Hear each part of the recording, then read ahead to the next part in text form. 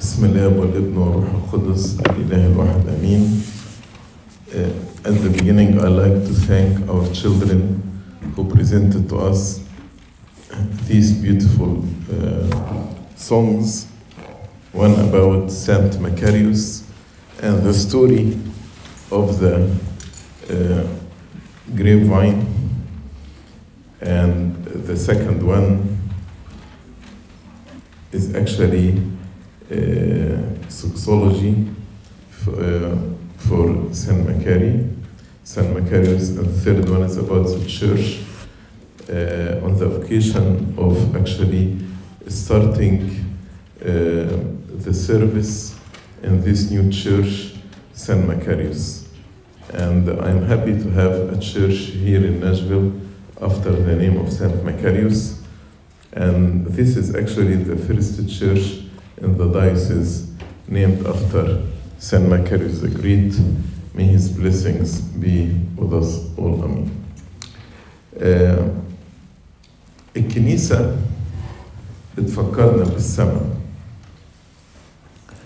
بنقول كده في قطع الساعة الثالثة: إذا ما وقفنا في هيكلك المقدس نحسب كأننا قائمون في السماء. عشان كده عايز أتكلم معاكم على نقطتين النهاردة. النقطة الأولى السماء، والنقطة الثانية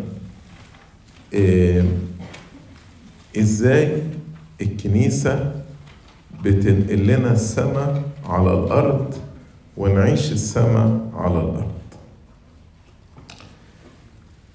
السماء كانت مقفولة بسبب الخطية بتاعت آدم وحواء، ولكن بعد الصليب والقيامة السيد المسيح صعد إلى أعلى السماوات، إلى سماء السماوات. صعد بجسم بشريتنا، بالإنسانية بتاعتنا. وبولس الرسول في أفسس يقول: وأجلسنا معه في السماويات. في القسمة بتاعت سبت الفرح في قول كده جميل يتكلم على السماء ويقول إيه؟ يقول: الموضع الذي لا يدخل إليه إنسان بشري. أقرأها لكم بالظبط: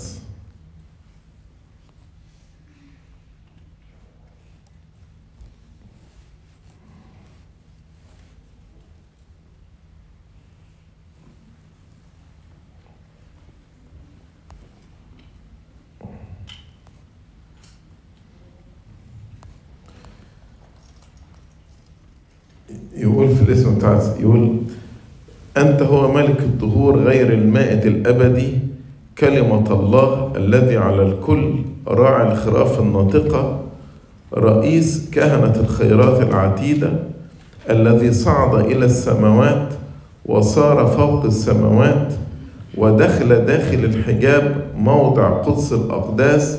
خلي بالك من الجملة الجاية: الموضع الذي لا يدخل إليه ذو طبيعة بشرية.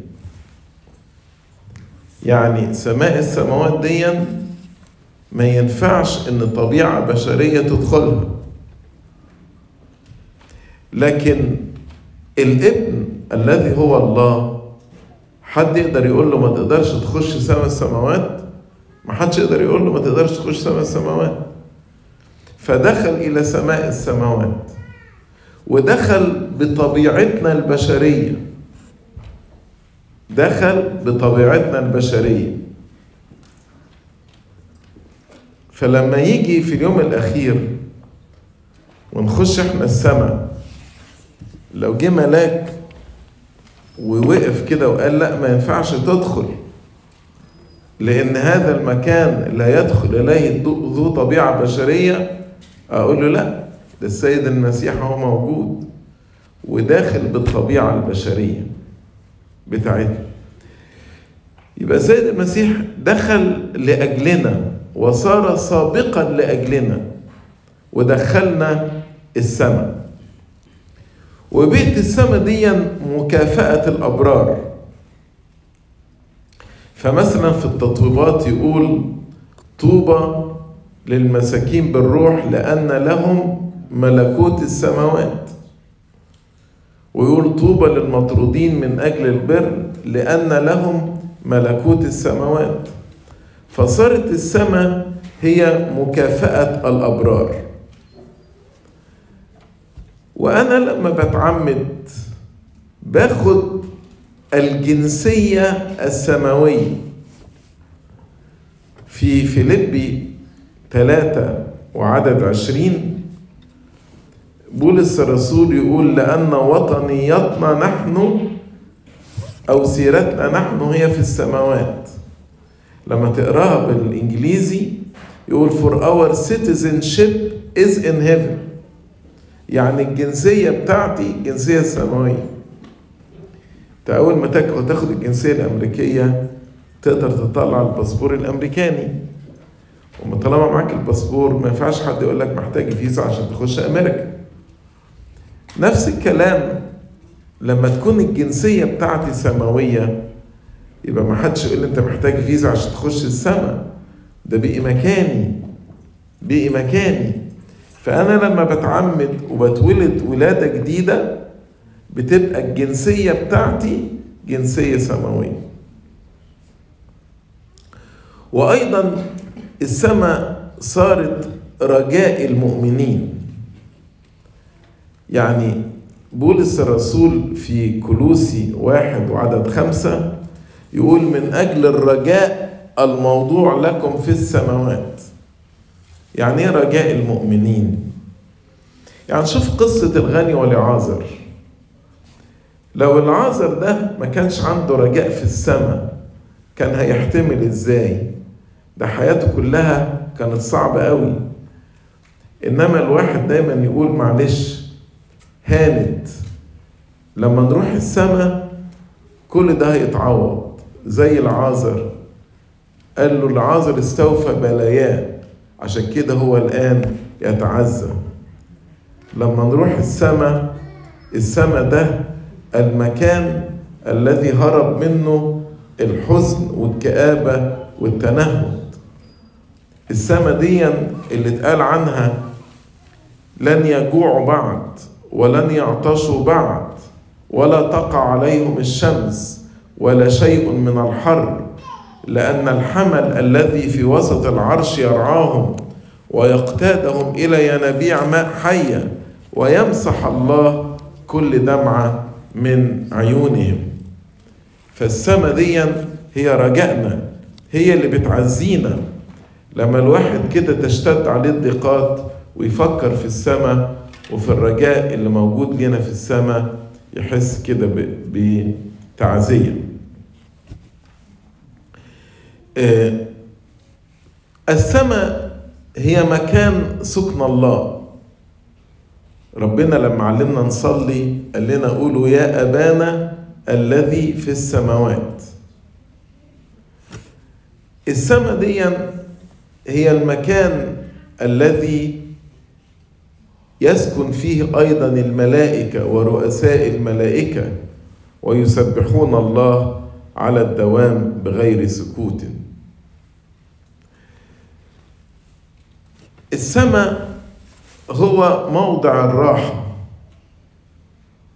زي ما نيجي نقول في أشية الراقدين نيح نفوسهم في موضع خضرة على ماء الراحة. التشبيه ده خدوه اللي كتبوا أشية الراقدين منين؟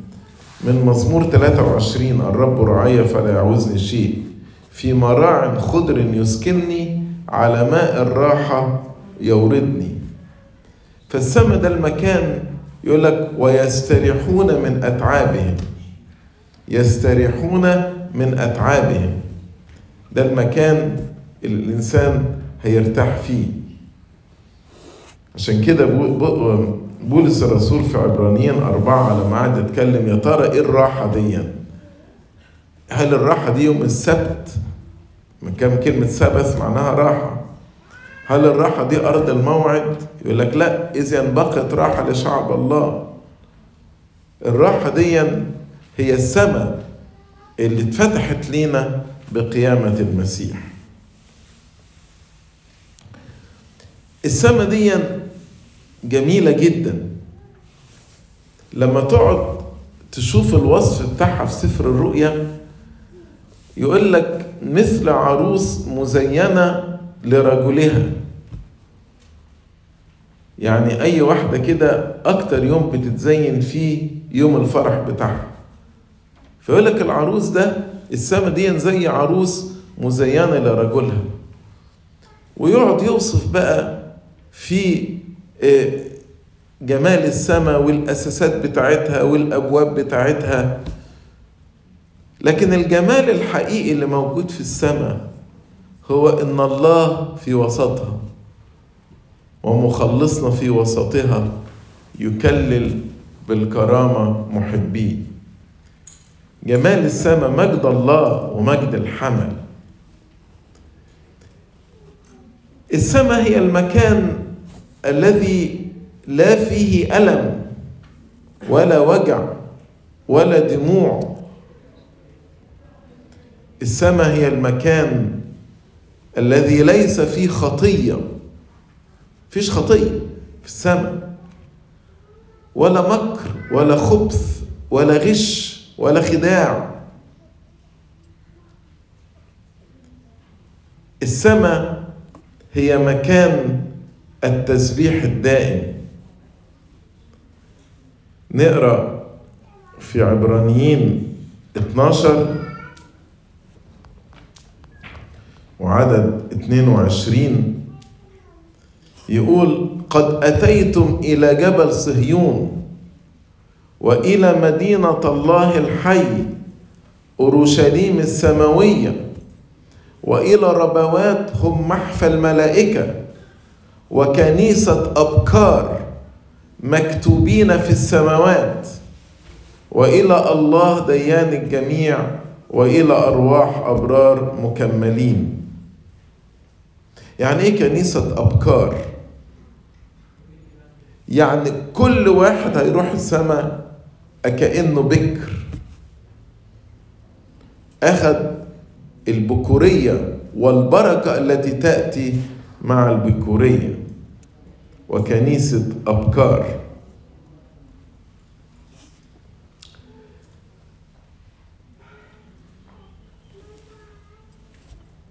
الأرض هنا لعنت وأخضعت للبطل والفساد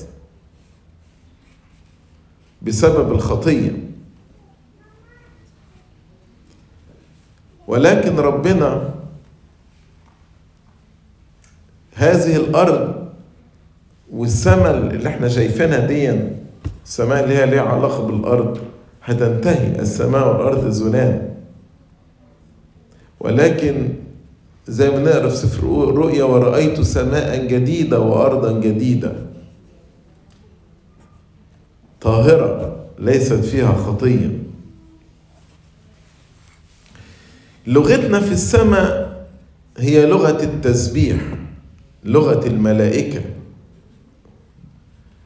بولس الرسول لما صعد السماء الثالثة سمع التسبيح ده وحب يعبر عنه، معرفش، قال لغة لا يسوغ لإنسان، قال إنه اختطف إلى الفردوس وسمع كلمات لا ينطق بها ولا يسوغ لإنسان أن يتكلم بها. حس إنه فرحان وإنه متعزي، بس معرفش يعيد حتى الكلام اللي سمعه في السماء. مش كده لما اتكلم على المجد بتاع المؤمنين قال ما لم تره عين وما لم تسمع به أذن وما لم يخطر على قلب بشر.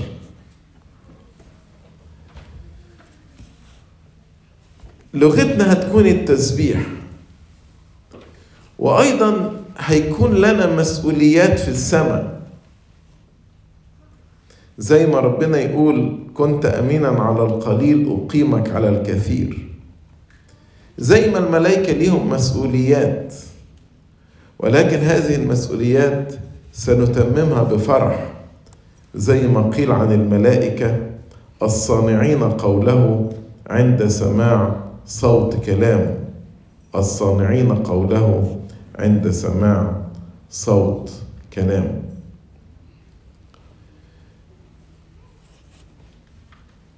من هنا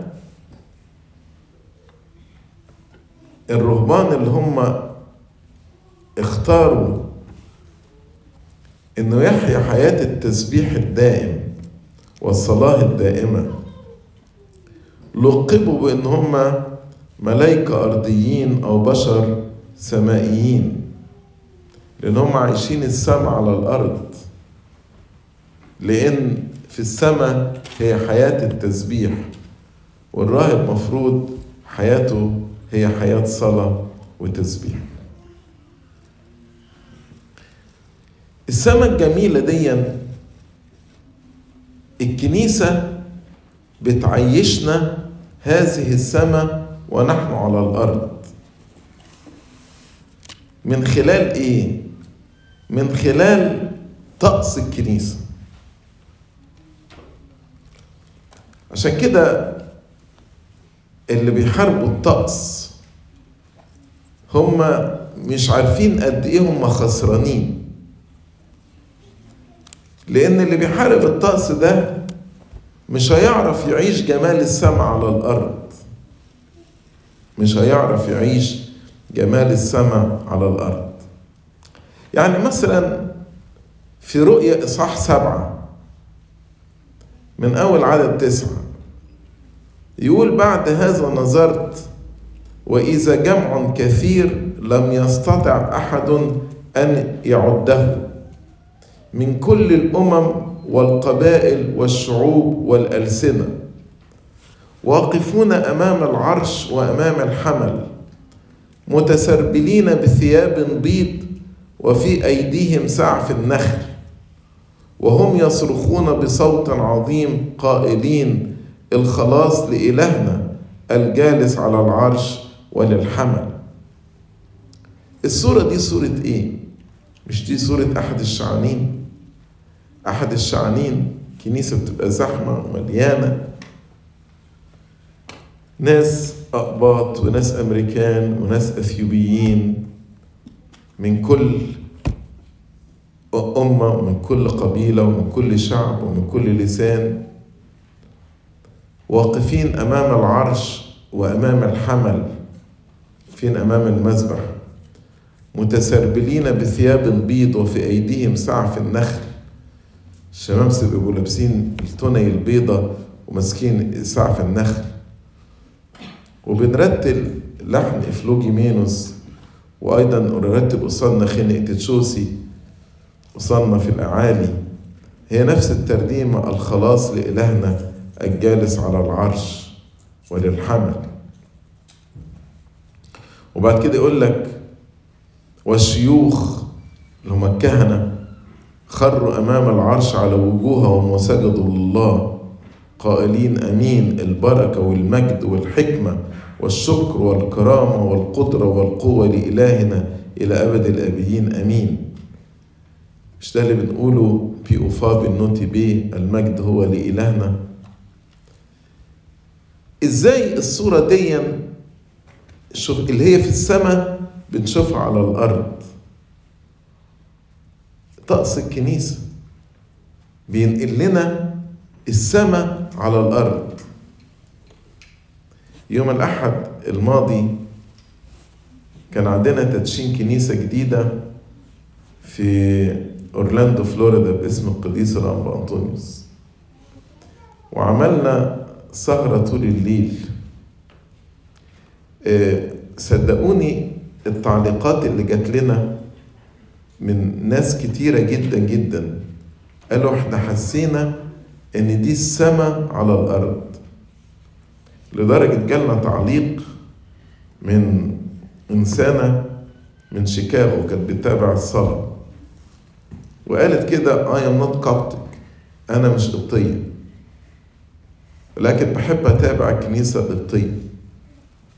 وبتقول لما تابعت الصلاة والسهرة طول الليل والطقس الجميل، قلت إن كان الكنيسة على الأرض فيها الجمال ده، أمال السماء تبقى إيه؟ أنا كنت شعرة إن أنا كنت موجودة في السماء.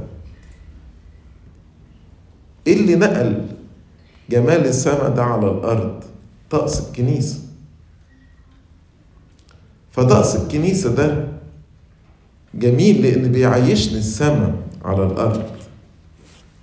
مش بس بيعيشني السماء على الأرض، إنما أيضا بيخليني أعيش كل الأعياد وكل المناسبات بطريقة فريدة وعجيبة. أقول لك يعني إيه؟ فكر كده في الجمعة العظيمة وفي ليلة العيد، الفرق الزمني بينهم قد إيه؟ أقل من 48 ساعة. يعني الجمعة العظيمة بتبقى يوم الجمعة وليلة العيد السبت بالليل، أقل من 48 ساعة. تعال فكر كده مشاعرك يوم الجمعة العظيمة مثلا الساعة 9 ولا الساعة 11، مشاعر كده، شايف الصليب، شايف المسيح المتألم وأيضا المخلص اللي هزم الموت. كنيسة كلها مجللة بالسواد، كل ألحان بطقس البصخة، أسبوع الآلام. وبعدين ترجع يوم الحد السبت بالليل في أقل من 48 ساعة تلاقي مشاعرك اتغيرت تماما.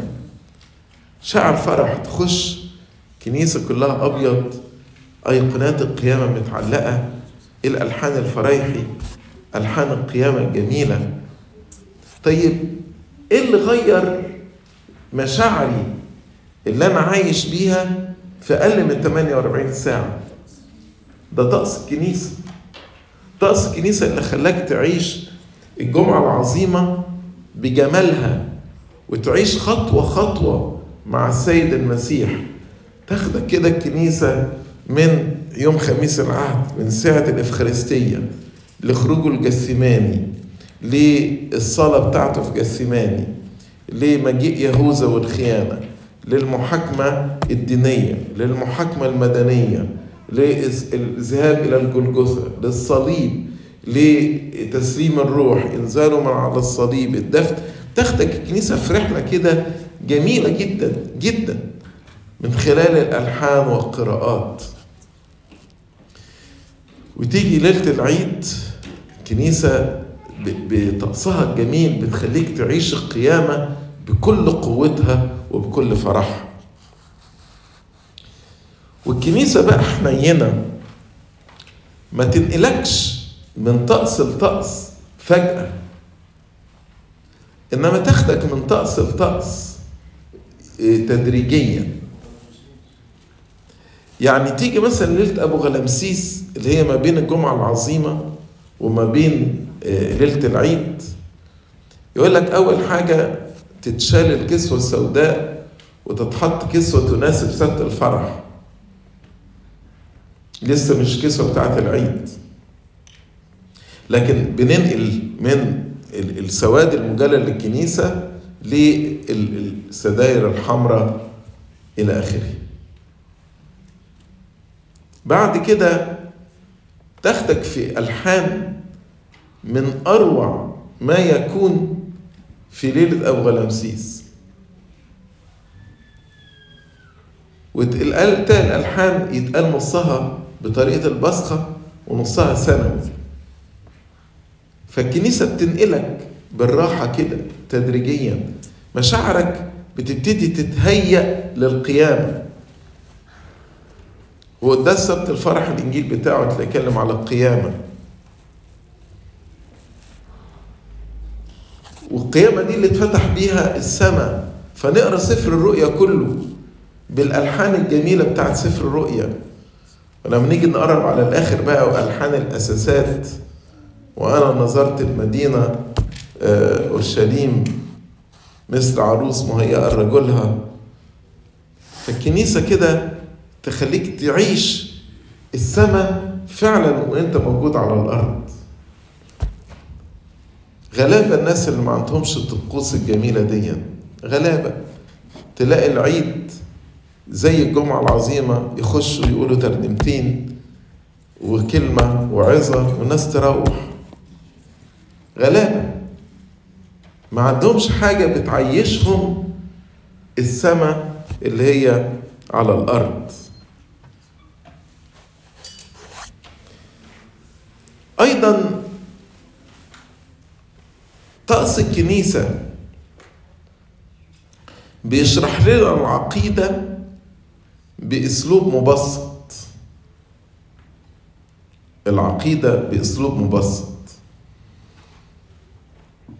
يعني مثلا لما بنيجي نعمد واحد ونيجي نعمده 3 مرات بالتخطيص، ليه؟ مدفونين معه في المعمودية. فهنا بشرح ان في دفن، في موت وقيامة في المعمودية. بعد كده المتعمد ده نلبسه ثياب بيضاء وعليه زنار أحمر، نقول له ده بر المسيح. يعني ايه بر المسيح؟ يعني السيد المسيح لما جه زي ما قال يوحنا المعمدان ينبغي أن نكمل كل بر. ليه؟ هو المسيح محتاج أن يكمل كل بر؟ لا، هو البار، هو القدوس، لكن هو بيتمم كل بر ببشريتنا، عشان بعد كده لما أتحد أنا بالمسيح بره يبقى بري، يبقى أنا خدت بر المسيح. فالمسيح صام عشاني وصلى عشاني واتعمد عشاني، ففي اتحادي به بر المسيح ده بقى البر بتاعي، بقيت أنا بار في المسيح. البر مش جاي بقى من أعمالي، لا، ده أنا خدت بر المسيح.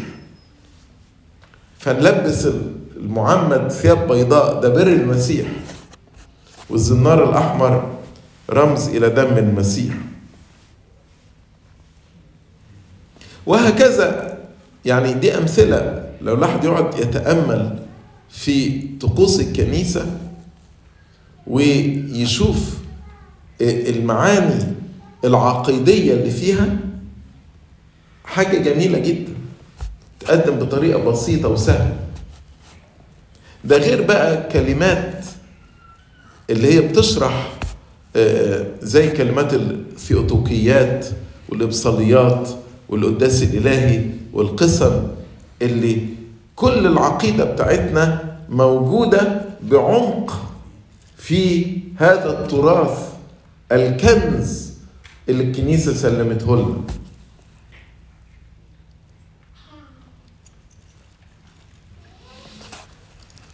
أيضا الطقس يعتبر وسيلة إيضاح للأطفال الصغيرين.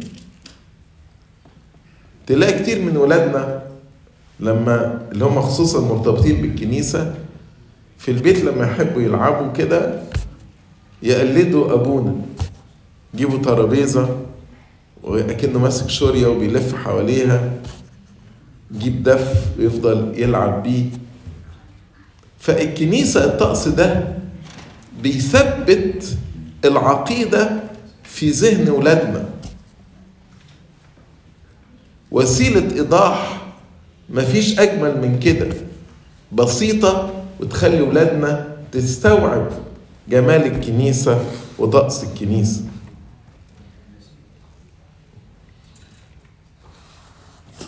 أيضا الطقس يعطينا دروسا روحية. أقصد إيه؟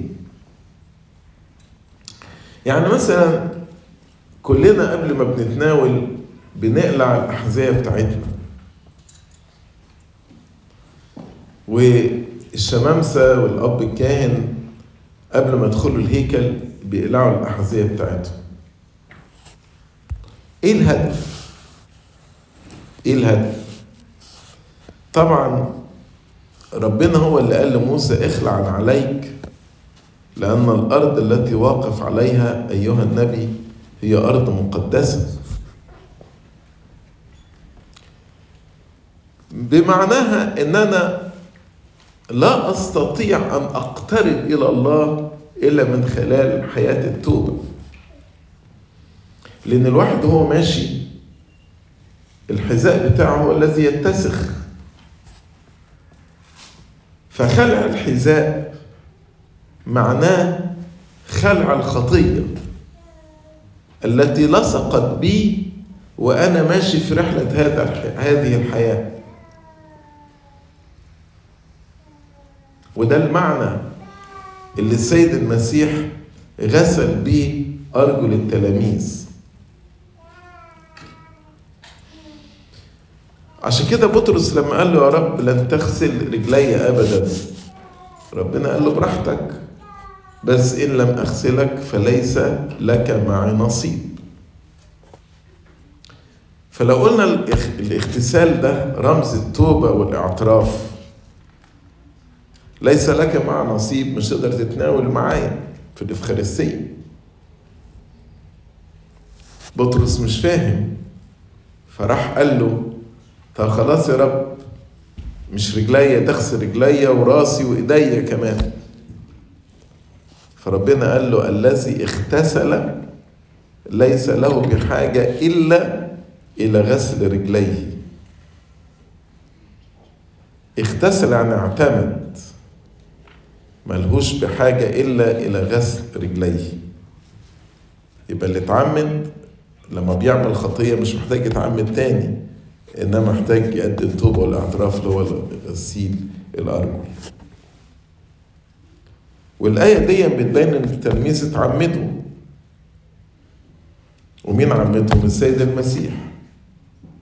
فالمسيح عمد التلاميذ، والتلاميذ بعد كده صاروا هم يعمدون، زي ما ذكر في إنجيل يوحنا مع أن يسوع نفسه لم يكن يعمد ولكن تلاميذه. لكن مين اللي عمد التلاميذ؟ المسيح. مش كده قال لبطرس الذي اغتسل.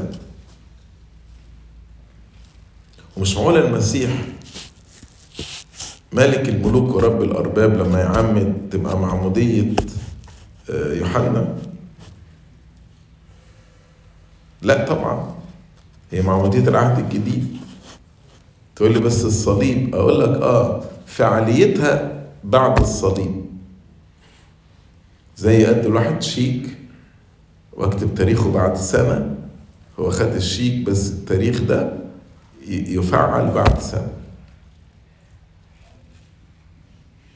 ولما المسيح قال للتلاميذ زي ما أنا غسلت رجليكم تغسلوا أرجل بعضكم بعض، ده معناه إن زي ما أنا غفرت خطيتكم أنتوا أيضا تغفروا الخطايا.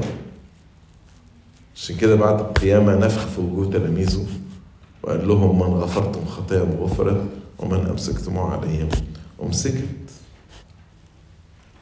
فكل مرة بقى أنا داخل القداس عشان أتناول أو داخل الهيكل وباجي بوطي وبقلع الحذاء بتاعي، هذه الحركة الطقسية ما أنا بخلع الحذاء لازم تفكرني بحاجة، تفكرني هل أنا تايب ولا مش تايب؟ هل أنا خلعت خطيتي عني ولا لا؟ وده الهدف من الطقس، إني في حركات طقسية بأؤديها من أجل درس روحي بتعلمه. ومن هنا الطقس ده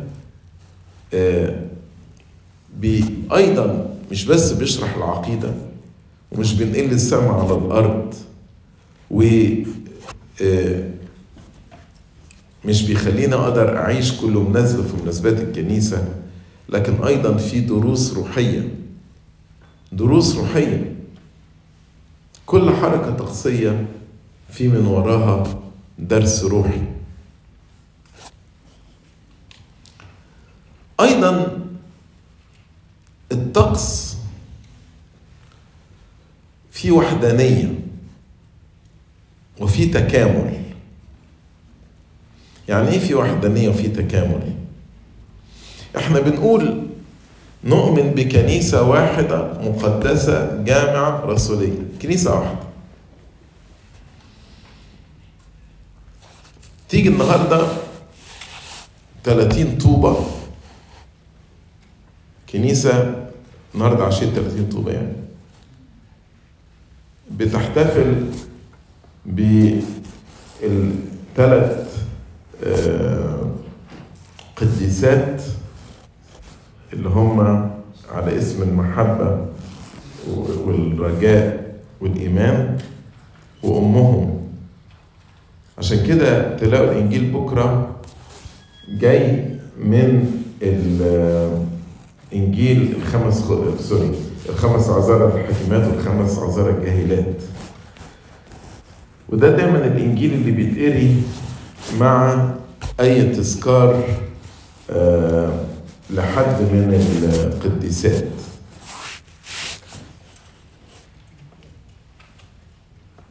وبكرة 29 و 30 أنا آسف وفي 30 بس بكرة 29 القديسة برضو إسكاني، ودي برضو من القديسات. برضو الإنجيل هيبقى على برضو 10 عذارى، 5 جيلات 5 حكيمات. تيجي تروح مثلا مصر تلاقيهم بيقروا نفس الإنجيل، تروح أستراليا بيقروا نفس الإنجيل. وده الوحدانية اللي هي بتربط الكنيسة، دي الوحدانية اللي بتربط الكنيسة كلنا مع بعض. فتخيلوا بقى لو كل كنيسة ماشية بمزاجها وكل كنيسة بتحتفل بمزاجها، طب فين الوحدانية دي؟ مفيش وحدانية. لكن الطقس ده هو اللي بيوحد الكنيسة، كلنا بنصوم مع بعض، كلنا بنحتفل مع بعض. وشعبنا القبطي عارف أهمية الوحدانية دي. أتذكر من كام سنة كده لما كان في كلام على الاحتفالات وعيد الميلاد ونحتفل بيه 25 ديسمبر ولا 7 يناير، فقالوا لا، لازم نحتفل مع مصر، ما ينفعش احنا نحتفل في يوم ومصر تحتفل في يوم، احنا كنيسة واحدة نصوم مع بعض ونعيد مع بعض، كنيسة واحدة. مين اللي بيوحدنا كلنا؟ طقس الكنيسة. تروح استراليا، تروح افريقيا، تروح اسيا، تروح اوروبا، تروح كندا، تيجي امريكا، طقس واحد، قراءات واحدة، الحان واحدة. طيب ده الوحدانية. وما دي التكامل. التكامل انا في الكنيسة مش فرد، انا عضو في جسد. فعارفين فريق الكرة، تلاقي فريق الكرة يلعب مع بعض كوان تيم، فريق واحد. فلما يجوا يدخلوا جون ما يقولوش فلان اللي دخل الهدف ده، يقولوا الفريق الفلاني دخل الجون ده، لأن هم كلهم بيلعبوا كتيم. ده التكامل. تعالوا بقى أقول لكم على حاجة لذيذة كده. لما نيجي مثلا نصلي الأجبية في الكنيسة، فأبونا بيقول إيه؟ صلاة الساعة 6 من هذا النهار المبارك أقدمها للمسيح ملك وإله. بعدين يجي واحد من الشمس يعمل إيه؟ يروح موزع المزامير، يقول أنت قول اللهم باسمك خلصني، أنت قول ارحمني يا الله ارحمني، أنت قول استمع يا الله طلباتي، أنت تقول يا الله إلهي إليك أبكر. وزمان، دلوقتي للأسف بيوزعوا المزامير بالأرقام، مزمور 26 27 28. طبعا ده مش صح، المزامير تتوزع ببداية المزمور. عشان كده السيد المسيح على الصليب لما قال إلهي إلهي لماذا تركتني، هي دي طريقة توزيع المزامير، فكلهم افتكروا مزمور 22. فلما يكون الشماس حافظ المزامير كويس ينزل يوزع المزامير بالمقدمات بتاعتها كده. اللهم باسمك خلصني، ارحمني يا الله، ارحمني، استمع يا رب الله، يا الله إلهي لا ترأف الله علينا، اللهم التفت إلى معونتي، مساكنك محبوب، وهكذا يوزعهم بالترتيب وهو عارف المزامير. طيب أنا بقول إيه؟ بقول مزمور واحد من صلاة الساعة 6، واللي جنبي بيقول مزمور. لكن احنا كلنا بنقدم لربنا إيه؟ الساعة 6 نقول تسبيحة الساعة 6 أقدمها للمسيح ملك، أو نقدمها للمسيح ملك وإله. فيبقى كلنا الكنيسة مع بعض بوحدانية فيها تكامل بقى، بنكمل بعض، فبنقدم الساعة 6 كلنا مع بعض لله. ومن هنا الإنسان بيخرج من الفردية بتاعته وبيبقى جزء في الجماعة، عضو في جسد المسيح. فالتكامل ده اللي موجود في طقس الكنيسة بيؤكد على برضه مبدأ مهم قوي، إن أنا ما بقتش فرد منعزل، إنما أنا جزء من جسد واحد.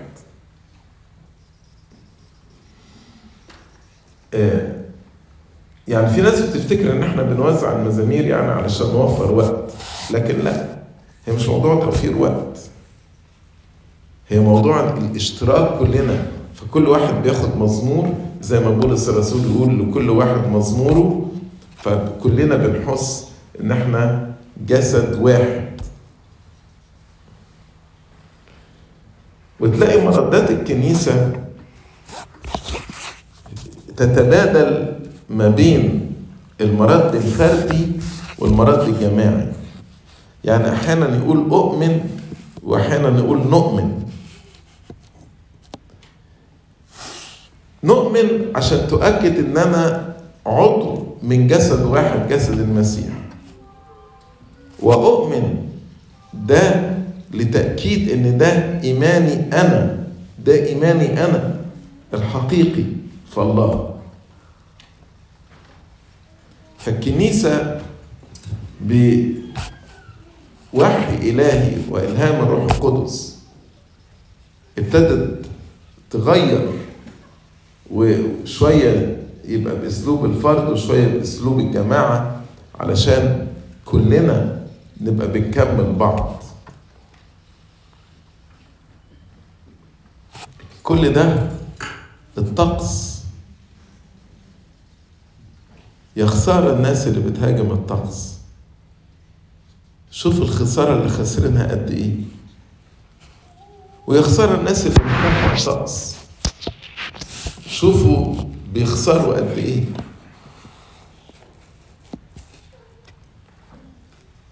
تخش الكنيسة تلاقي أيقونات القديسين محطوطة أمامك على الحجاب وحوالين الكنيسة، تفكرك بإيه؟ بولس الرسول يقول وإذ لنا سحابة من الشهود محيطة حولنا. آدي سحابة الشهود. طب وليه ما فيش صور قديسين جوه الهيكل؟ عشان لسه القديسين في الفردوس. فجوه الهيكل نلاقي صورة بس السيد المسيح والملائكة، ما نلاقيش صور قديسين موجودة جوه الهيكل. وبعدين يقول لك الابن الوحيد الذي هو في حضن الآب هو خبر.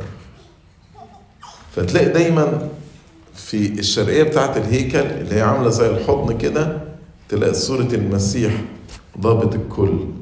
فهو المسيح الذي في حضن الآب يخبر، يعلن لينا، بيعلن لنا سر الآب، سر الأبدية، وسر السماء، وسر الخلاص.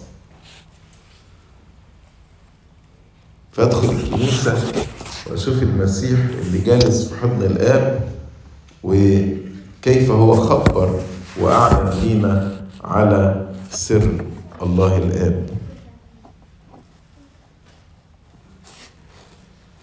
يبقى إذن الطقس في الكنيسة بيخليني أعيش السماء على الأرض، بيشرح لي العقيدة بأسلوب مبسط، بيعتبر وسيلة إيضاح سهلة خاصة للأطفال والبسطاء يتعلموا منها عن كنيستهم، فيها دروس روحية عميقة،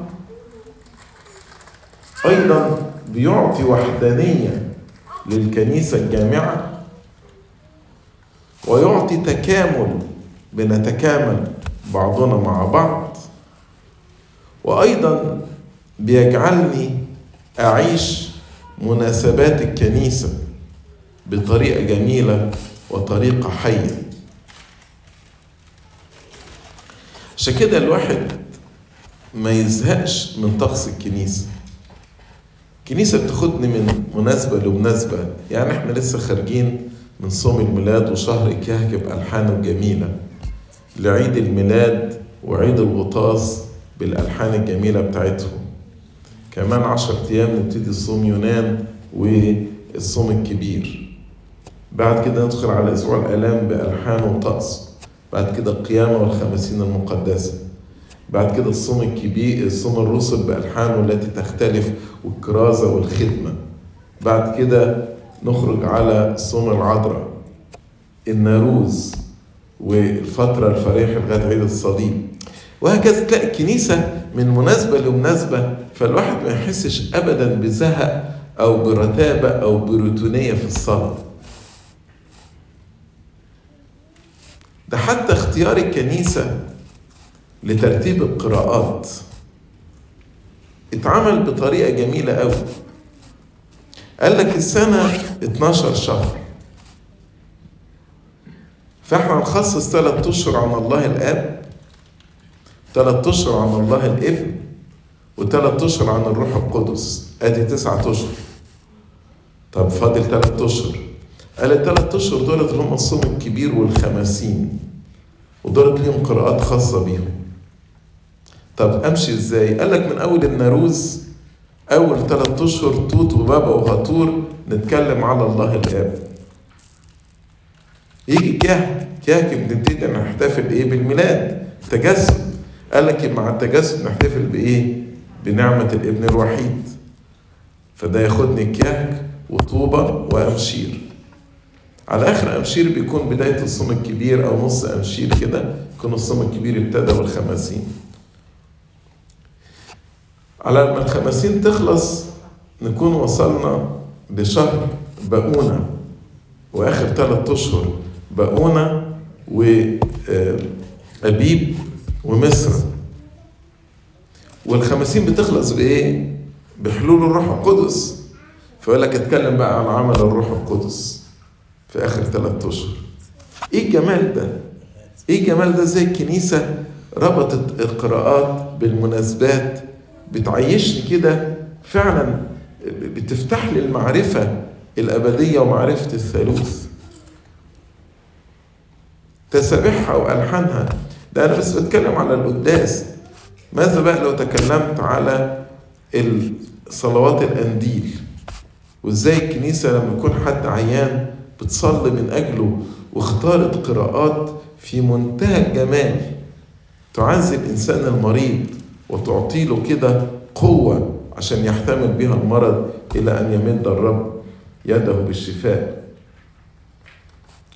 صلوات الإكليل والجمال بتاعها والمعاني الروحية اللي موجودة فيها، والمعمودية والميرون والرسامات والكهنوت. يعني يعوزنا الوقت إن قعدت اتكلمت كده على جمال طقس الكنيسة، وزي الكنيسة في طقوسها مشبعة ومفرحة ومغذية، تخلي الواحد كده في حالة انتعاش روحي. غلابة اللي مش عايشين هذه الطقوس، وأغلب منهم اللي بيهاجموا الطقوس وهم مش فاهمين جمالها ولا حلاوتها. بنشكر ربنا لأن كنيستنا غنية، كنيستنا غنية بإرشاد الروح القدس، والتراث اللي احنا أخدناه تراث كنيستنا القبطية ده تراث غني جدا جدا جدا، مشبع للإنسان اللي بيعيشه ويتلذذ بيه. مبروك كنيسة القديس مكاريوس، ربنا يسهل كده، وبإذن الله يا إما تشتروا كنيسة جاهزة يا إما تبنوا كنيسة، وربنا يجعل هذه الكنيسة سبب بركة ومنارة في مدينة ناشفيل، وأيضا في كل ولاية تينيسي والعالم كله. لإلهنا المجد الدائم إلى الأبد، آمين.